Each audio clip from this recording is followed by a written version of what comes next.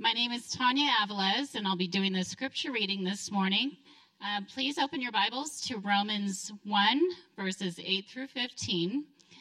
You can also read on the screens, and I'll be reading from the New American Standard Bible. First, I thank my God through Jesus Christ for you all, because your faith is being proclaimed throughout the whole world. For God, whom I serve in my spirit in the preaching of the gospel of his Son, is my witness as to how unceasingly I make mention of you, always in my prayers making request, if perhaps now at last, by the will of God, I may succeed in coming to you. For I long to see you, so that I may impart some spiritual gift to you, that you may be established, that is, that I may be encouraged together with you while among you, each of us by the other's faith, both yours and mine. I do not want to be unaware, brethren, that often I have planned to come to you, and have been prevented so far, so that I may obtain some fruit among you also, even as among the rest of the Gentiles. I am under obligation both to Greeks and to barbarians, both to the wise and to the foolish. So, for my part, I am eager to preach the gospel to you, also who are in Rome. This is the word of the Lord. Every time I stand up here, the children flee. I don't know what happens here. Again, my name is Peter. I am so glad to be here with you all. We are continuing our series in the book of Romans. It took us a few weeks to get out of verse 1 through 7. Here we are at verse 8 on to 15. If you look in verse 8, you see the word proclaimed. If in verse 9, you see the phrase preaching of the gospel. And then in verse 15, we have preach the gospel. All of these three phrases or words have at their core this word euangelion in the Greek. And it's the word where we get the word evangelism or evangelistic. And so the title of today's talk is Evangelism. And Paul really begins to lay out his own evangelistic sense of call, that God was calling him to be an evangelist. And he has a desire or intent to evangelize. And he really has a heart for it. He feels it. He has emotions about it. It's things that keep him up at night and cause him to wake up in the morning. Now, I preach for a living. I'm a pastor. And I guess I have an evangelistic call as well. I got to tell you, though, that I don't really like this word very much. I've never liked it. It just induces feelings in me and conjures up images that aren't pleasant. I'm not proud of the fact that I react this way to this word evangelism or other people doing evangelism. If I were to get the loop or come to church and I see that the preacher's going to talk about evangelism, I would think, all right, I get to catch up on my other articles that I get to read or something, but I would not be excited about this topic. And so I was a little bit hesitant about even mentioning this word in my title, or even letting you know that I was going to talk about this midweek. But I've really done sort of a 180-degree turn about this whole idea of evangelism. Historically, I don't like this word. Historically, I don't have good feelings or experiences with regard to this word. But this is actually a really good word. It means literally good message. It's where we get the word angels. They are good messengers, messengers of good. And so when I sit down and think about this word, I think I like it. And then over the years, I've really come to like this concept. And so my goal today is to share. I think we're going to move pretty briskly, but it's going to feel pretty saturated with content. We're going to move through 5 points. But the goal of these 5 points is to reorient your relationship to the concept of evangelism, to the word evangelism, and maybe even the practice of evangelism. Okay? There's 5 points. Ready? They are: evangelism is necessary. Evangelism is mandatory. Evangelism is natural. Evangelism is supernatural. And evangelism, finally, is mutual. Necessary, mandatory, natural, supernatural, and mutual. Okay, first, evangelism is necessary. Verse 8 through 10 says this. First, I thank my God through Jesus Christ for you all, because your faith is being proclaimed throughout the whole world. Okay, that's some evangelism right there. For God, whom I serve in my spirit in the preaching of the gospel of his Son, that's some more evangelism, is my witness as to how unceasingly I make mention of you, always in my prayers making request, if perhaps now at last, by the will of God, I may succeed in coming to you. Paul mentions here that he is very, very proud of their faith. I don't know why he's proud of their faith. I don't know exactly what their faith consisted of or what trials their faith endured. But Paul mentions that their faith is famous, that other people of the faith have talked about their faith probably in an exemplary way. Right? So that's a little bit that we know. But he says in verse 14 and 15, and I love this about Paul. He says, I am under obligation both to Greeks and to the barbarians, both to the wise and to the foolish. So for my part, I am eager to preach the gospel to you also who are in Rome.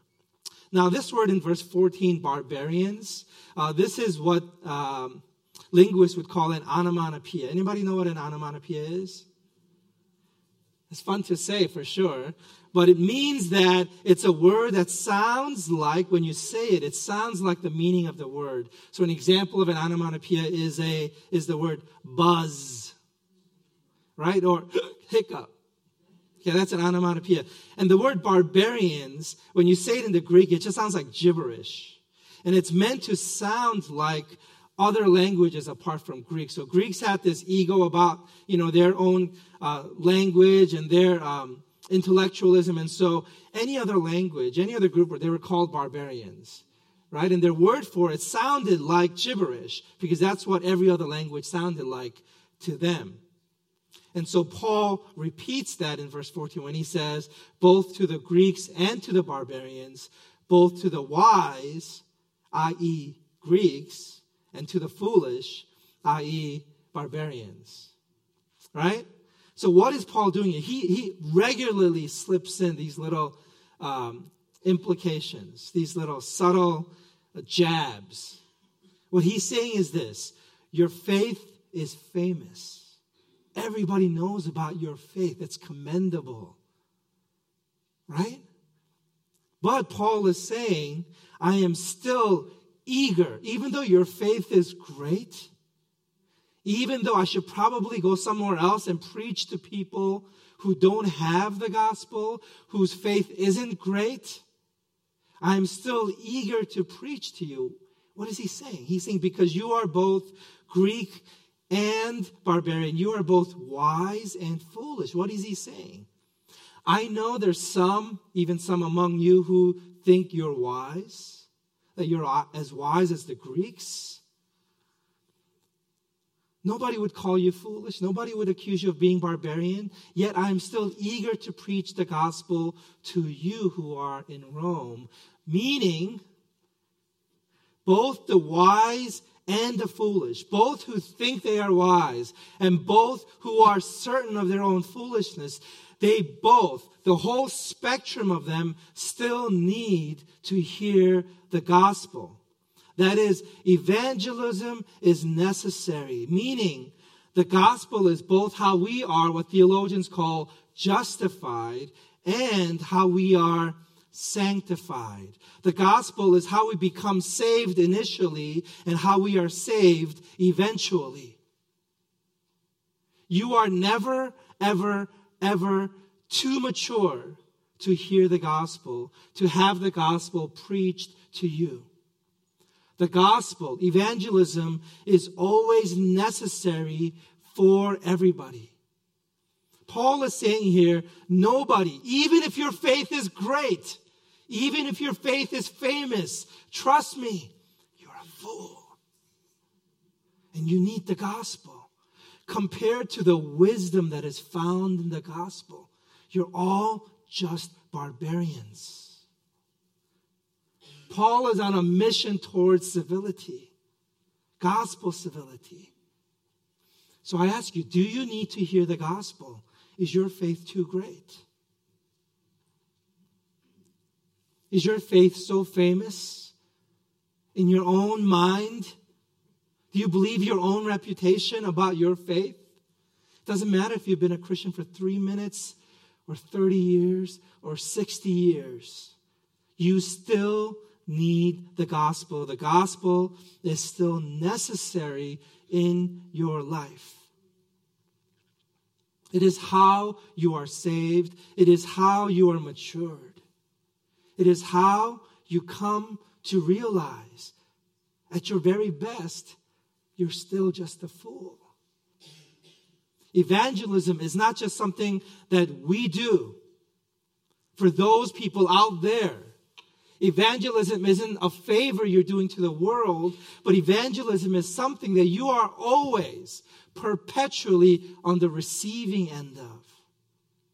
You need to do evangelism to yourself. You need to preach the gospel to yourself.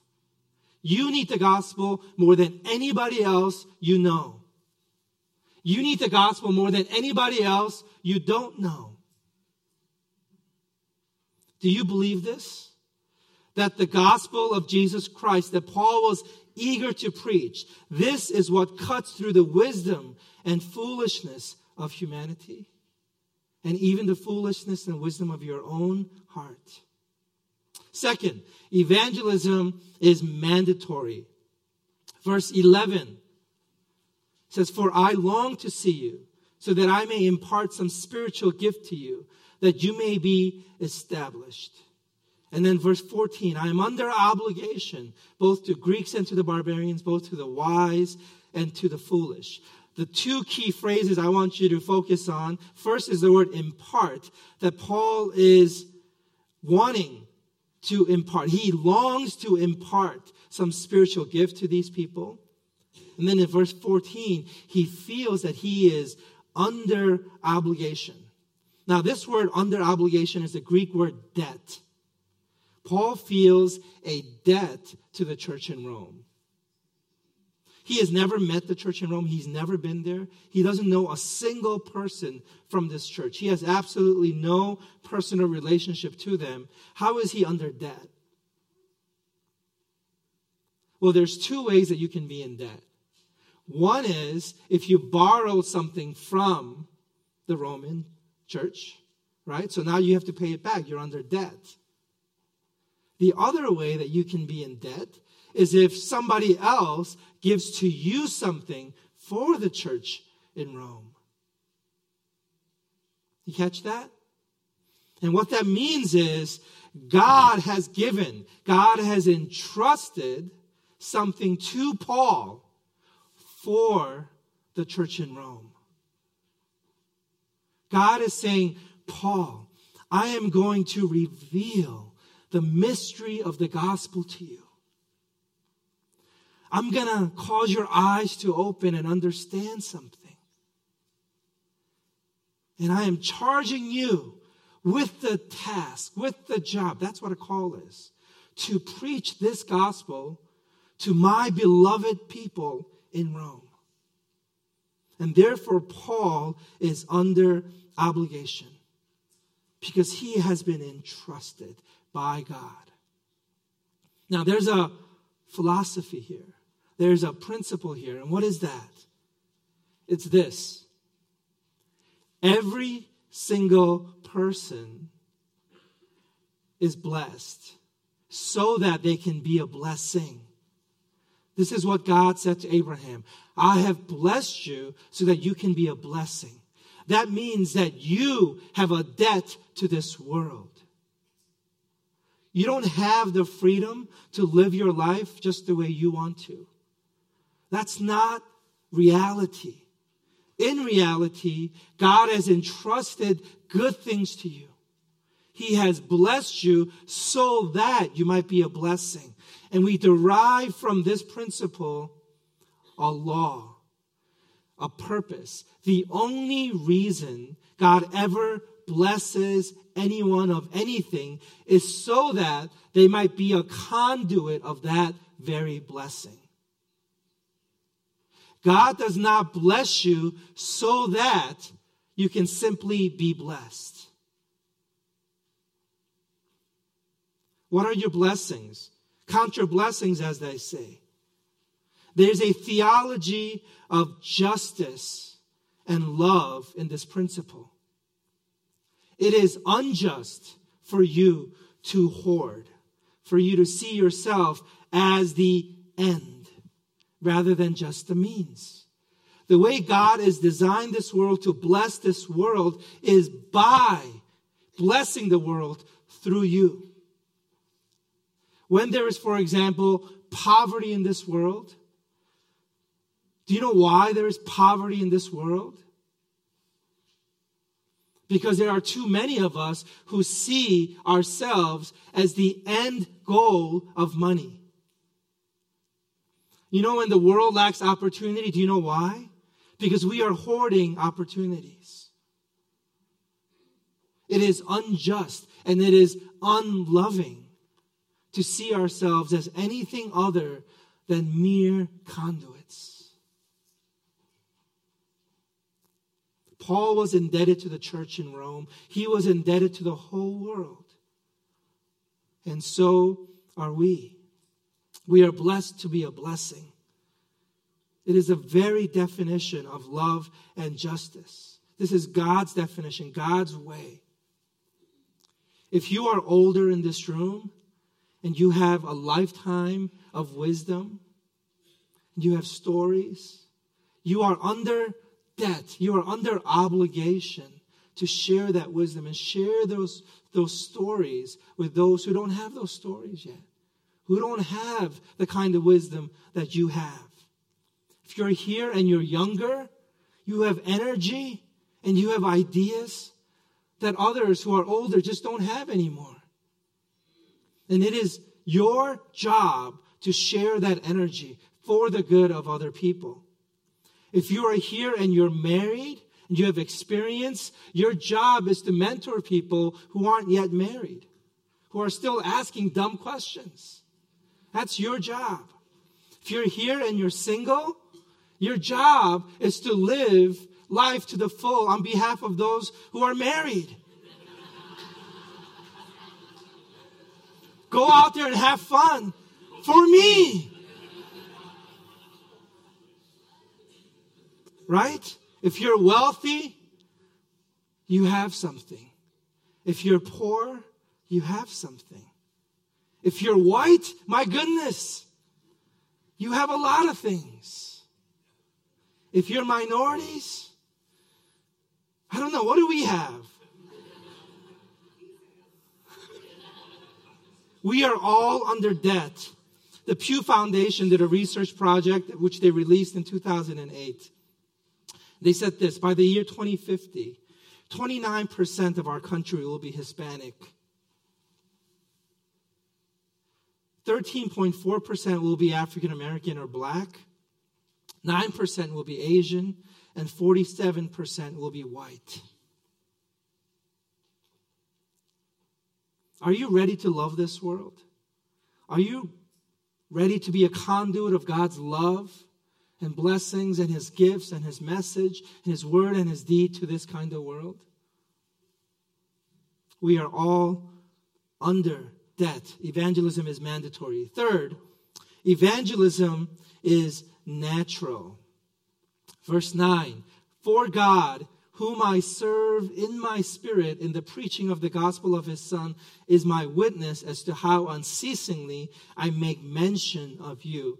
Theologians, there's a little bit of a debate about this phrase, in my spirit, because some theologians want to argue that Paul is referring to the Holy Spirit. But the good theologians will tell you there's no way to argue for that. Paul is talking about his own spirit. And then they begin to debate about what Paul means by in my spirit. And the the very best, in my opinion, of the theologians conclude that Paul is referring to his deepest self. What he's saying here is this: in my heart of hearts,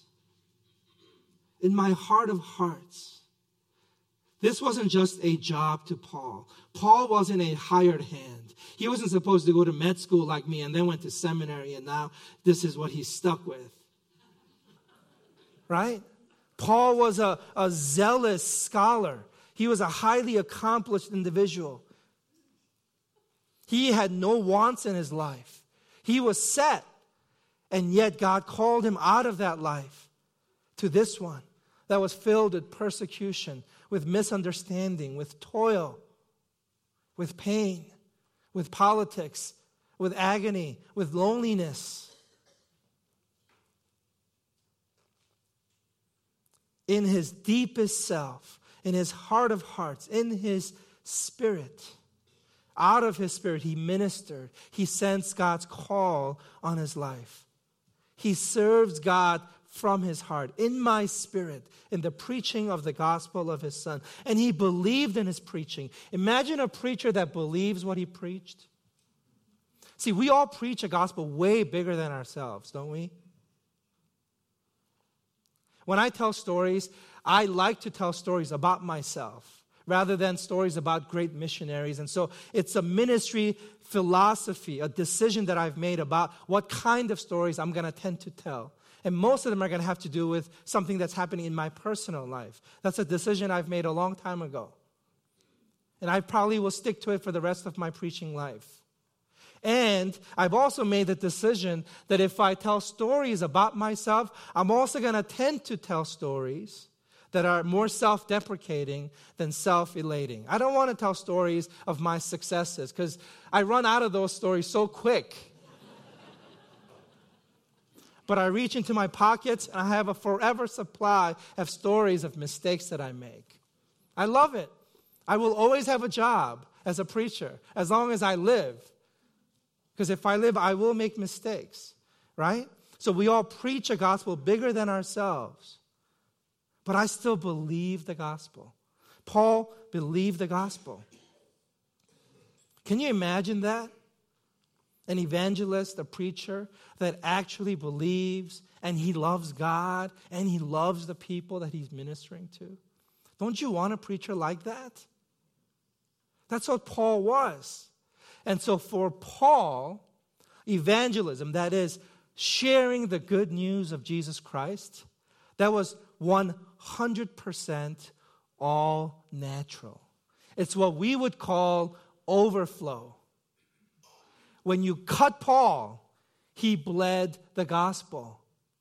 He didn't feel guilt about the fact that he was a Christian and not doing much about it at work. Can you imagine that work life where everybody knows you're a Christian and every time they prick you, you bleed the gospel? And it's totally natural, so it's not weird, it's not off-putting, it's just part of who you are. With your neighbors, with your family members. I hope to get there one day, but it's still really unnatural for me. But for Paul, it was completely natural. And to me, evangelism at its best, it's just love. You have love in your heart for God, for people, and you believe in it. You believe what you say. You do what you say. You're completely integrous as a person. We slice you up. We take a cross-section of you, and what we get on the outside is the same as what we get in the middle, as what we get on the other side. Imagine if Christian leaders were that instead of the headlines we tend to make. Evangelism is totally meant to be natural. You know, what I realize is that we are actually all evangelists about something that we believe in, that we're excited about, that we care about. Do you know this? I have sold so many of these Apple products, I cannot tell you, and have not received a dime. I have paid this company to sell their products.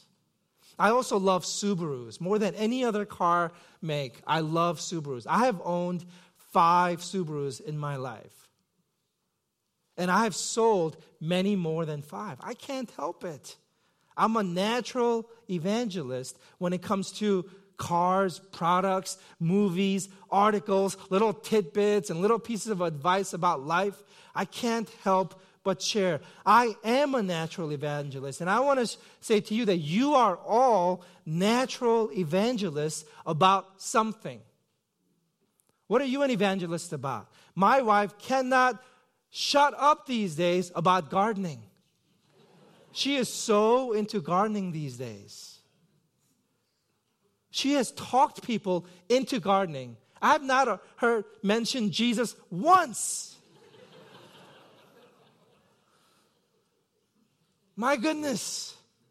But she can't help it. She's a natural evangelist when it comes to gardening right now. I was on a longer run on Saturday. I went on a supposed to be 12-mile run with Marshall, but we only ended up doing 11.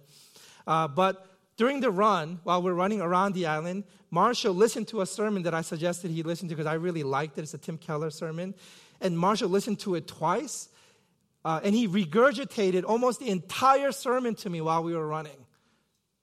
He was so excited about the content of this sermon. He said it was so good. Now, I didn't ask him about this sermon. I'd rather he be regurgitating my sermons, to tell you the truth. But he was very excited. He believed in the content of this sermon. And it was spilling out of him. He was a natural evangelist about it. And here's the point. The point is this. The problem is not the message. It's not the messenger. It's not even the mandate. It's not that you should, but you don't. The problem is you don't believe in the product. If you find yourself at a place in your spiritual life where you are not naturally sharing your faith with others,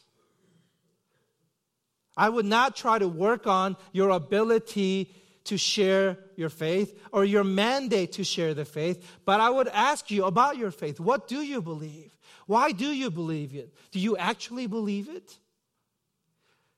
Research, think, process, work out your salvation with fear and trembling. And I swear, literally to God, you will end up becoming a natural evangelist. The primary problem is with your product. Do you believe in it? Do you love your product? Do you love God? Do you know God's love for you? Do you know what it means that you have hope in your life because you have a way to have your sins forgiven? Do you know that you commit sins every single day? That at your core you are selfish and self-centered and you think more about yourself. You are more self-conscious than conscious of anybody else? Do you know that you need freedom and rescue from that kind of orientation? That the only way to get that is Jesus Christ? Do you know Jesus Christ is the only philosophical way to justify morality in this world? Do you believe? What do you believe? Work on the product.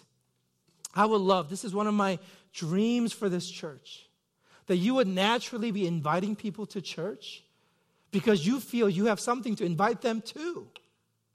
That you're not embarrassed about what's going to dribble out of the preacher's mouth. I'm not going to embarrass you, and you know that. And so you're going to bring people. That what we do, the weird stuff, is kind of fun weird.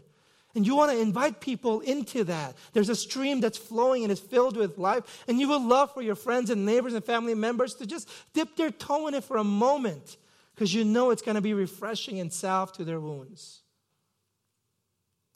I would love for us to have a culture of gathering, of growing, of inviting, for there to be buzz about our church rather than hype. I don't want to overpromise because then you end up under-delivering. But if you are proud naturally of this gathering, of the ministries and the programs of our church, then you will invite them. I guarantee you, if I asked you not to do it, you would find some stealthy way to do it.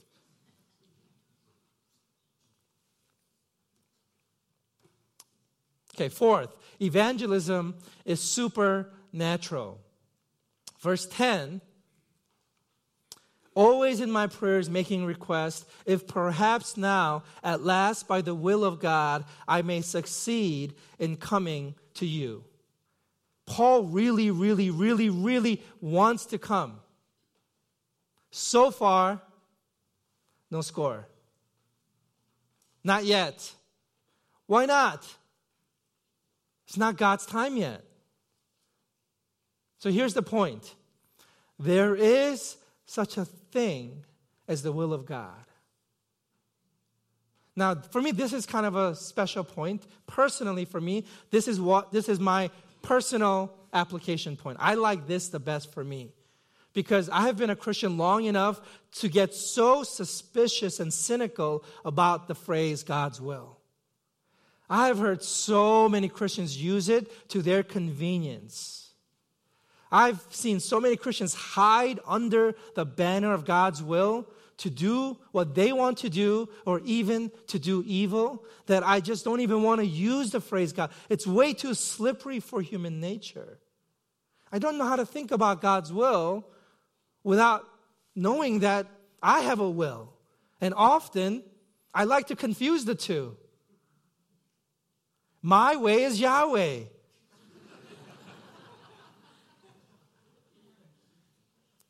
Right?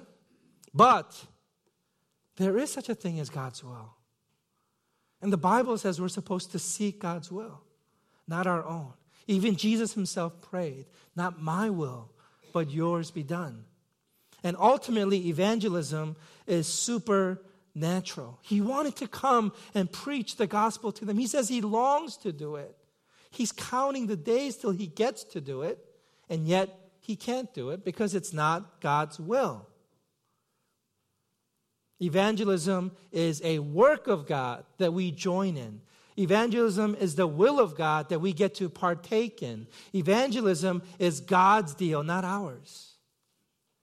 There's not one single person you've ever led to Christ, nor have I. God has done all of it. Like every single person in here that claims to be a Christian has been brought to this community or to faith in general by God himself.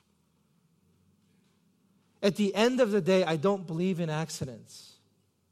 I believe in God, that he works and he causes us to move and live and have our being. That even in our groping in the darkness, it is his will for us to find him.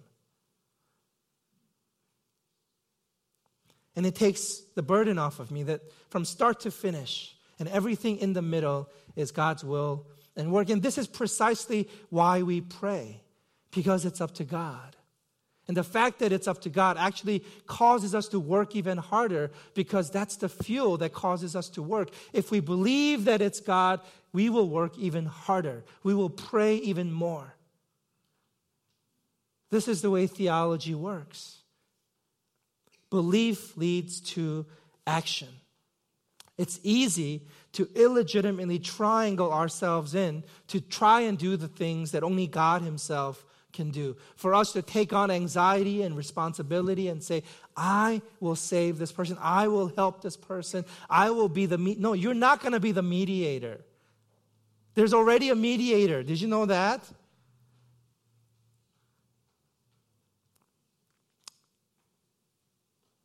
Evangelism is supernatural. Last, evangelism is mutual. Verse 11 to 13. For I long to see you, so that I may impart some spiritual gift to you, that you may be established. Okay, great. Paul's a giver. And then verse 12. That is, that I may be encouraged together with you, while among you, each of us by the other's faith, both yours and mine. I do not want you to be unaware, brethren, that often I have planned to come to you and have been prevented so far, so that I may obtain some spiritual or some fruit among you also, even as also among the rest of the Gentiles. Evangelism is always of mutual benefit. God says he himself is the only true giver. I just finished a book, business book this week called Give and Take. Anybody heard of it? It's a fantastic book. It talks about givers and takers and fakers and matchers. Which one are you? Are you a giver? Are you a taker? Are you a faker? Or a matcher? I think I'm kind of a matcher. I'd like to be a giver when I grow up. God is the only true giver. He's the Alpha. That means He's the source. He's the Omega. That means He's the end. For from Him and through Him and to Him are all things, and in Him all things hold together. Everything comes from God. Every good gift in your life is from God Himself. Nobody has ever beholden any beauty, experienced any good, experienced any pleasure, received any nourishment, lived any life apart from God Himself. Scripture says that we are all made of dust. And if God were to choose and He withdrew His breath from us, we would all return to the very dust from which we came. Dust itself having come from God. Paul once again says, what do you have that you did not receive? I would love to see every single person answer that question. What do you have? Name one thing you have that you did not receive. And if you received it, why do you boast as if you have not received it? You have been the source of nothing. God has been the giver of everything. He Himself is the only head. He has no needs. He is fully sufficient, all-knowing, all-powerful. God can do anything He wants at any point in time. And what this means is this. We, at our best, at our shining best, are just vessels, conduits. We just are like, as Scripture says, pots of clay that God Himself fashioned together for His own purposes. He can take it, He can slam it on the ground, He can break it. He can love on it, He can paint it, He can use it, He can stick it on a shelf. God can do whatever He wants with us because He owns us. He made us. He's our creator. We have no rights. I know Americans love rights. We don't have any, not relative to God. Thankfully, God made us in His image. We are valuable, we have worth, but only because we are made in God's image. So, if this is true, here's what it means. It means that we all grow at each other's expense. It means that whenever we are giving, we are simultaneously receiving. We have never, ever, not once for a moment, committed an act of pure giving. You have never, ever just given. You have always also received. That in your endeavor to do evangelism or love or serve or give, you've only walked on two-way streets. In fact, Paul says if you are truly giving, it is more blessed. That's the Greek word for happy. You are happier when you give. In fact, it is to your benefit when you give. It is impossible to outgive what you receive as you give. So the very act of trying to give causes you to receive even more. That's kingdom economics.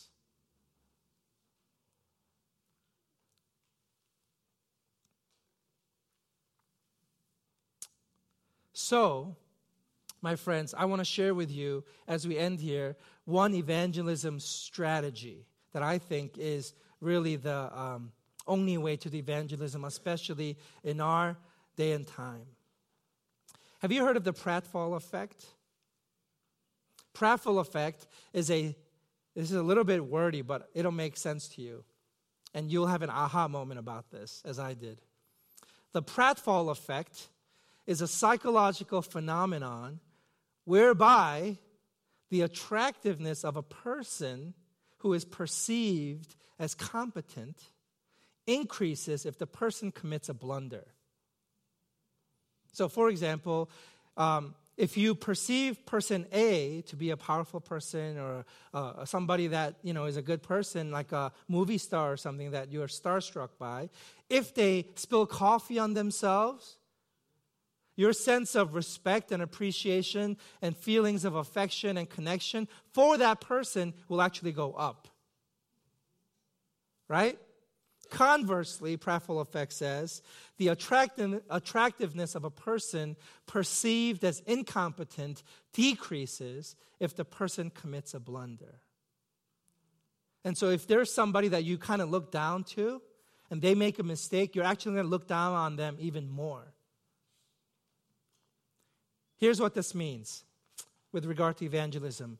If you think you're competent, if you think you're something special, your weakness will actually help you when you're doing evangelism. Sharing your vulnerabilities and your mistakes with somebody that you're trying to share the gospel with is by far and away the best way to clear the way for Jesus to walk into their heart. Because in your weakness, His strength is made perfect. But your strength will actually get in the way. Your strength is what prevents them from feeling like whatever you think you possess, i.e. Jesus Christ, is relevant to them. Because we all at our core perceive ourselves to be weak. Does that make sense? Conversely, if people already perceive you as incompetent, and the truth is they do, they don't think we're as great as we think we are. That's another psychological phenomenon that I forget the name to, but it exists. This tendency to live in our own delusions. So the world around us already believes, because you are a Christian, primarily in this day and age, you're already incompetent. Then your owning up, fessing up, and self-awareness of the fact that you are pretty incompetent wins them over even further. And so the strategy is to share your weakness because it's a win-win strategy. You don't share your greatness. You share your vulnerabilities and your weaknesses. Now, I can tell you as a professional evangelist, the one thing that has helped me more in my task of helping people come to Christ, it's what Dave Chappelle, our contemporary theologian and friend, calls a perpetual line stepper. I have been, for most of my life, inappropriate and offensive. And I have erred on the side of being vulnerable and transparent about my foibles. That alone, being a perpetual line stepper, has helped me more than any piece of theology or strategy I could have ever devised.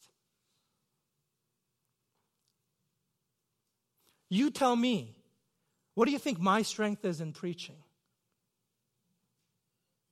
It's my weakness. It's not my strength. I tell Susie stories, but if I told you Susie's stories where I'm better than her, it wouldn't work. Wouldn't work. Because you already perceive me as incompetent. If I were to then be in denial about that, the pratfall effect would kick in and I'd be out of a job. Okay? Your likability, your emotional intelligence, your authenticity, your integrity, your Mobius strip.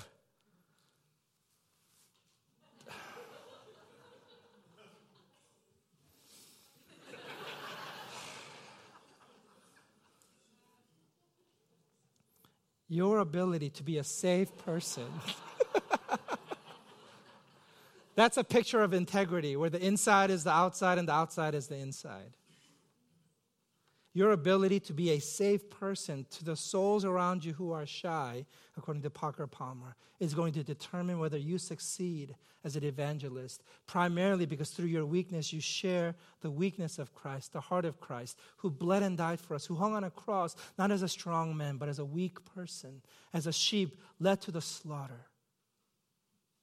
Jesus Christ, the most safe and holy person I know. And my question for you is, can this church and can the Christians of this church be a safe and holy people in a safe and holy place where there's a buzz and a culture of invitation? Naturally. As we conclude, I want to read to you the mission statement that we're still working on. MICC, Mercer Island Covenant Church, hopes to be a church where people can learn about Jesus and His great love for us, where they can come as they are, where they can experience grace and forgiveness in a tangible way, where they can serve others and be a light in the world. Would you pray with me? You are God, the great evangelist. You have reached out to us. You have revealed yourself to us, not just in the resurrection of your Son, but in the death, in the suffering, and in the weaknesses of your Son. And so we relate to Him and we cling to Him. We identify with Him, for He has withstood and now understands every temptation by which we are tempted.